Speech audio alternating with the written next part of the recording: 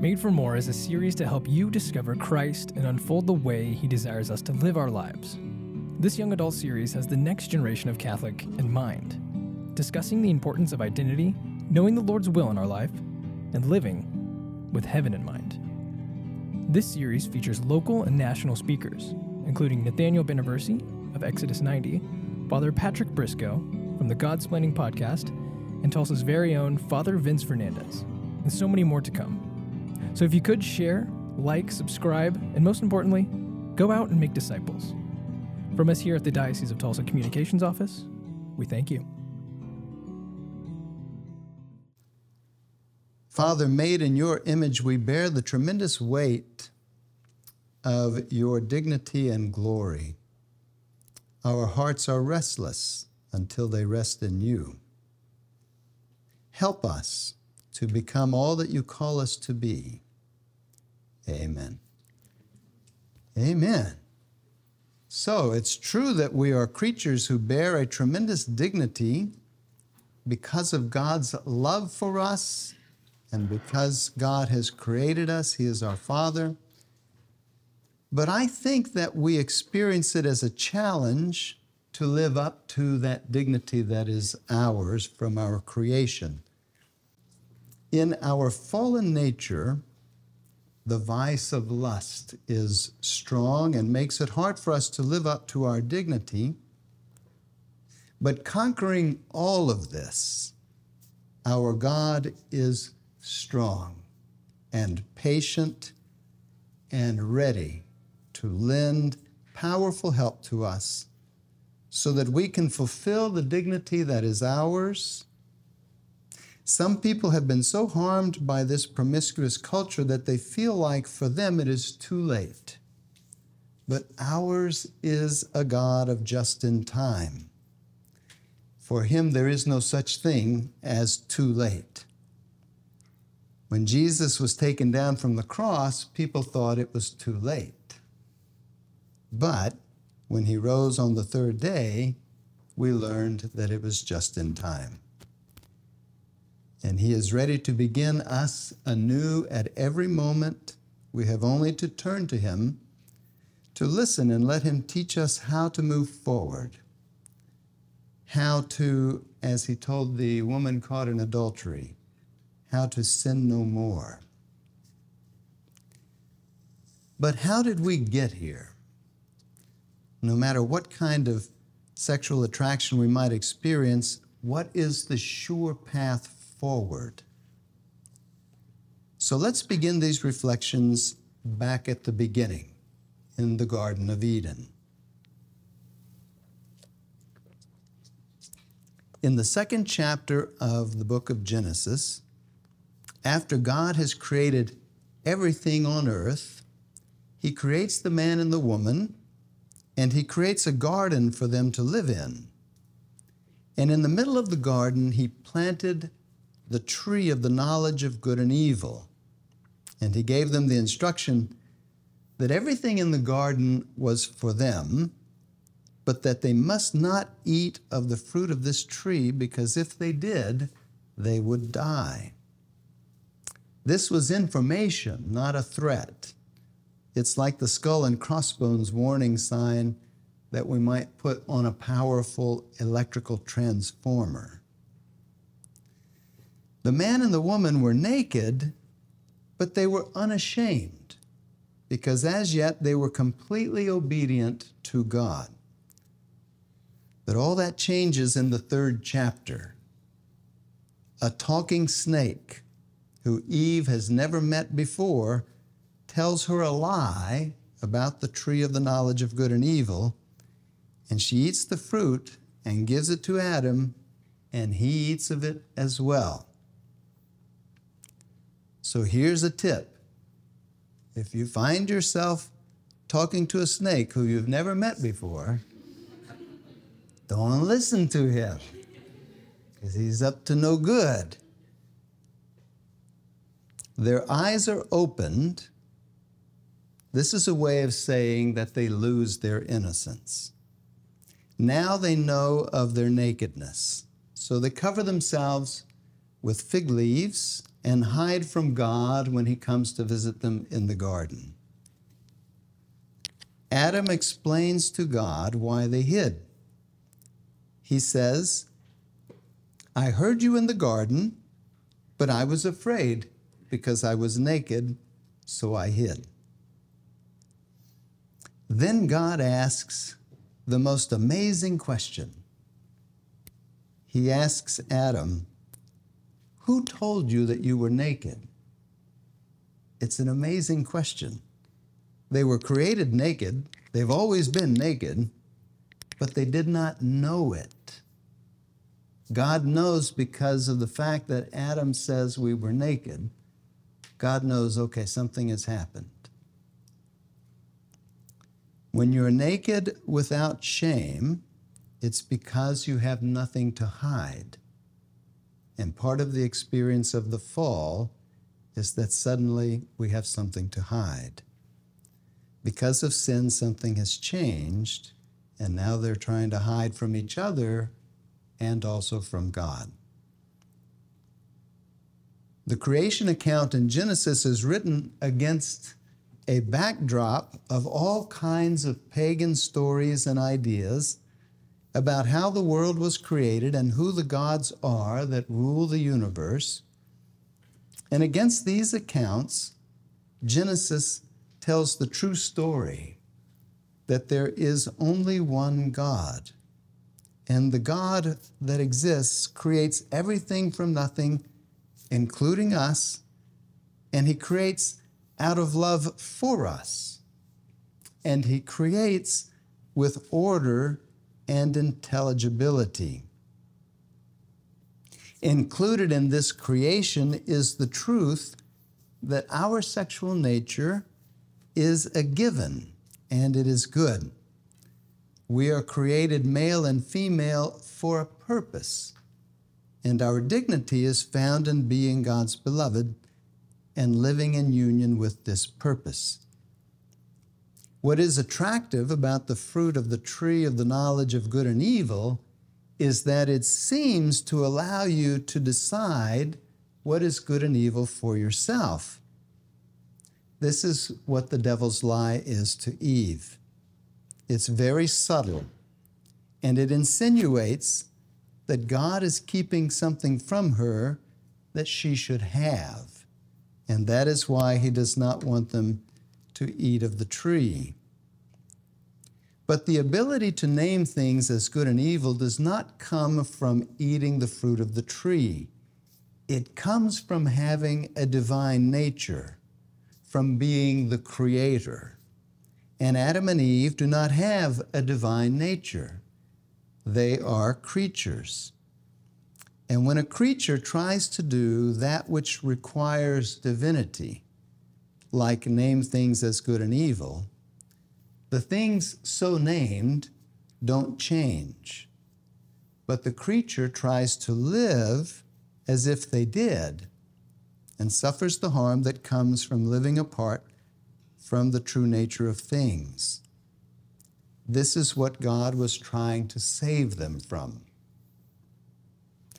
Marriage and family are precisely the purpose God had in mind when he created the human race as male and female, different from each other, but different in a way that allows them to combine as one flesh in a lifelong union that is free and fruitful and faithful. But if because of the fruit of original sin, we adopt an attitude as an individual or as a culture that we can decide for ourselves what sexuality is for and what will be good about it or bad about it, then we will act according to what we decide, but the nature and the dignity of our sexual nature will stay as God created it. But now, using it in a manner contrary to its nature and dignity, we will experience and do experience the harm that comes from that misuse. This is why the Catechism spends 55 paragraphs from paragraph 2337 to 2391 teaching the nature and vocation of chastity to everyone in only 3 paragraphs discussing homosexuality. Chastity is what unites us as brothers and sisters, created by the one God, no matter what sexual attraction we may experience. The Catechism describes chastity as the successful integration of sexuality within the person, and thus the inner unity of man and woman in their bodily and spiritual being. Prior to the fall in the garden, we had this inner unity naturally. We were naked without shame. But now it is something that we must pursue as a path, because we find we are sometimes attracted to things that are contrary to our good. This path allows us to understand and use our sexuality in the manner that God intended. Who is the virtue of chastity for?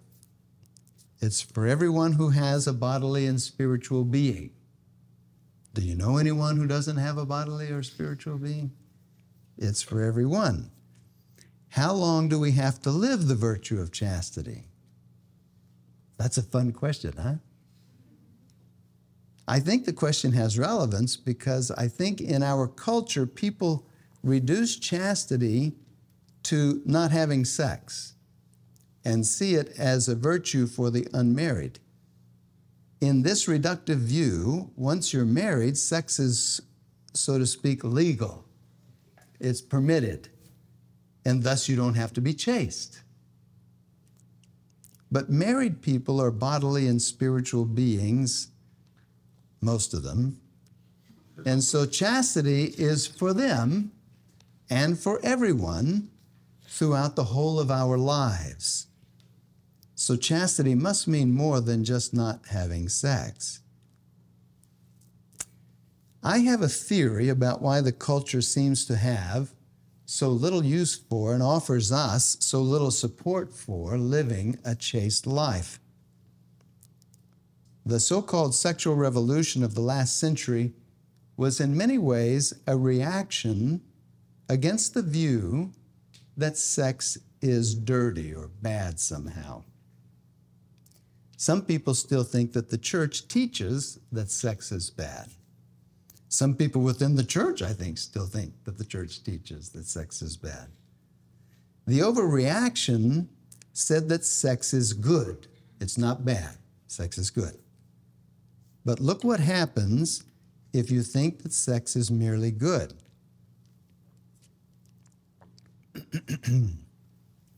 Think of a list of good things. Friendship is good. Pumpkin spiced lattes are good. Tacos apparently are very good. A high-paying and fun job is good. Playing sports with friends is good. Pets are good. Sex is good. But does sex really belong as one more good thing on a list of good things? The culture seems to think so. Things are either bad or good. Sex is not bad, so it must be good. But understanding God's plan from the beginning offers us a new category. Things can be bad or good, or some things are so good that they are sacred. Marriage and family are sacred, and sex belongs to marriage, and in that context, it is sacred. It is a part of the sacrament of matrimony. And things that are sacred are reserved. They're not to be used for ordinary purposes, good though they may be, but for sacred purposes. Sex is sacred when we reserve and use it according to its purpose, and marriage is its purpose. We don't reserve sex because we think it is bad. We don't use sex because we think it is good. We reserve it and use it according to its purpose, because we know that it is sacred. What does this mean for persons who are not married yet, or who might never marry? If we reduce love to sex, then it seems that we are saying they will not know love. But this is too small a view. The Church proposes that God has given us much more, that God wants much more for us. C.S. Lewis wrote a book titled The Four Loves. And in that book, he examines love through the lens of the four types of love in Greek thought. Storge is sort of the most basic level. This is affection. This is a love that comes from empathy and familiarity with others. Think here of the love we have for our family, for our co-workers, for people who help us navigate life. Philia is the love of friendship. This is the love that exists between friends who share things in common. Friends are not merely acquaintances, but people that we choose to love and who love us. There may be romantic feelings among friends, but these are sublimated for the sake of the friendship. Eros, or romantic love, is the love that wants to give the beloved everything, including the sexual union, and to receive from the beloved everything. In God's design, it belongs to marriage because it is free, faithful, and fruitful. And finally, agape, or charity, this is the highest love, the greatest love, because it is unconditional. It is the love that God has for us and that we strive to have for God and others because God has loved us first. Any of these other forms of love without agape will leave us wanting. Chastity is the virtue that helps us to order these loves so that we can truly flourish as persons according to our state in life. This is the larger context for understanding the Church's teaching regarding persons who experience same-sex attractions. As we have seen, for all people, the use of our sexual faculty is reserved to the sacrament of marriage. And within marriage, sexual intercourse represents a renewal of the free, faithful, and fruitful covenant that the marriage vows created. This means that it is reserved only for one's spouse and is always open to both the unitive dimension of marital love and the procreative dimension of marital love. For all of us, before we are married, or if we never marry, the fruit of chastity is the ability to foster deep and life-giving friendships with God and with others. For persons who experience exclusively same-sex attractions, their experience, guided by chastity, will lead them also to the love found in friendships with God and with others. This is where the Courage Apostolate is very helpful. If you've not heard of it, Courage is a group of Catholics who experience same-sex attractions and who are committed to helping one another live chaste lives marked by prayer, fellowship, and mutual support. Courage members are guided by caring priest chaplains who offer pastoral care to them, the sacraments of reconciliation, spiritual direction, and the like. Together, they pursue the 5 goals of courage, which were developed by the first Courage group in New York City in 1980. and still guide all of our meetings and work. The first goal of courage is to live chaste lives in accordance with the Roman Catholic Church's teaching on homosexuality. The second is to dedicate our entire lives to Christ through service to others, spiritual reading, prayer, meditation, individual spiritual direction, frequent attendance at Mass, and the frequent reception of the sacraments of reconciliation and Holy Eucharist. The third goal is to foster a spirit of fellowship in which we may share with one another our thoughts and experiences, and so ensure that no one will have to face the problems of homosexuality alone. The fourth goal is to be mindful of the truth that chaste friendships are not only possible, but necessary in a chaste Christian life, and to encourage one another in forming and sustaining these friendships. And finally, the fifth goal is to live lives that may serve as good examples to others.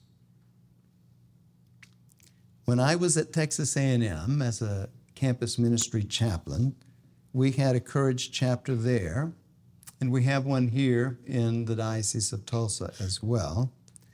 I have a tremendous respect and admiration for anyone who today strives to live out the life of chastity, and that, of course, is my prayer for everyone here as well. So I'm going to end